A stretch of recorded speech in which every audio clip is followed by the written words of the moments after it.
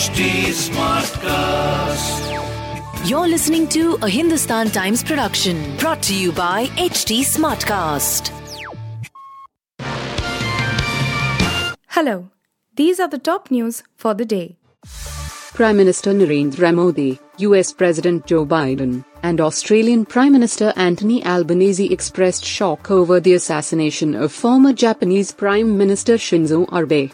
In a joint statement, the leaders of Quad Security Dialogue, or Quad, said that Abe was a transformative leader for Japan and for Japanese relations with each one of our countries.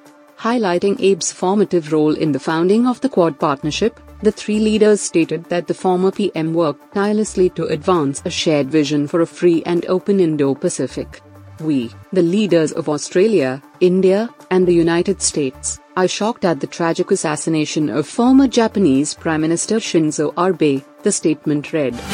In order to facilitate the inmates to communicate with their families, friends, and lawyers, the Bombay High Court, HC, asked the state prison authorities on Friday to clarify their stand on the telephone calling facility available for under trials and convicts as per prison rules.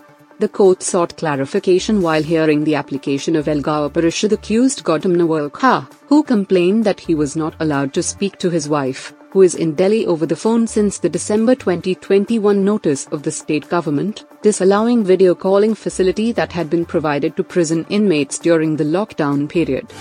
Leader of Opposition Siddaramaiah on Friday invited Karnataka Pradesh Congress Committee Chief D.K. Shivakumar for breakfast to quell, at least temporarily, the reports of growing differences in what appears to be a forced truce imposed by the party's high command, persons aware of the developments said.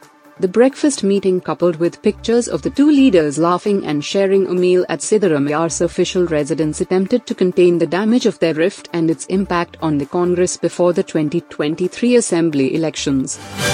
Elon Musk has finally revealed that he won't acquire Twitter, after all. Why? The spam accounts have seemingly turned out to be a deal-breaker in the mega buyout proposal, which has been keenly watched in the world of technology over the last few months. While speculation was rife that the tech billionaire was rethinking the acquisition, Twitter has now said it would take the world's richest person to court. Actor Neetu Kapoor turned 64 on Friday and celebrated the occasion with a family get-together. Neetu, who is currently in London, shared a picture from the family outing on her Instagram handle. The picture featured Neetu, her daughter Riddhima Kapoor Sahni, Bharat Sahni, Samra Sahni, Kareena Kapoor Khan, Saif Ali Khan, Taimur Ali Khan, Reema Jain, Karishma Kapoor, and Samira Kapoor. Former Chennai Super Kings (CSK) captain Ravindra Jadeja has removed all posts related to the IPL team's 2021 and 2022 campaigns from his official Instagram account, sparking rift rumors. The left-handed all-rounder was named captain of the four-time champions after MS Dhoni quit the job just 2 days before the 15th edition of the T20 competition. But the all-rounder flattened under pressure and eventually gave up the role, which forced the franchise to go back to their most trusted lieutenant. You were listening to the HT Daily News Wrap, a beta production brought to you by HT Smartcast. Please give us feedback on Instagram, Twitter, and Facebook at HT Smartcast or via email to podcasts@hindustantimes.com. Until next time.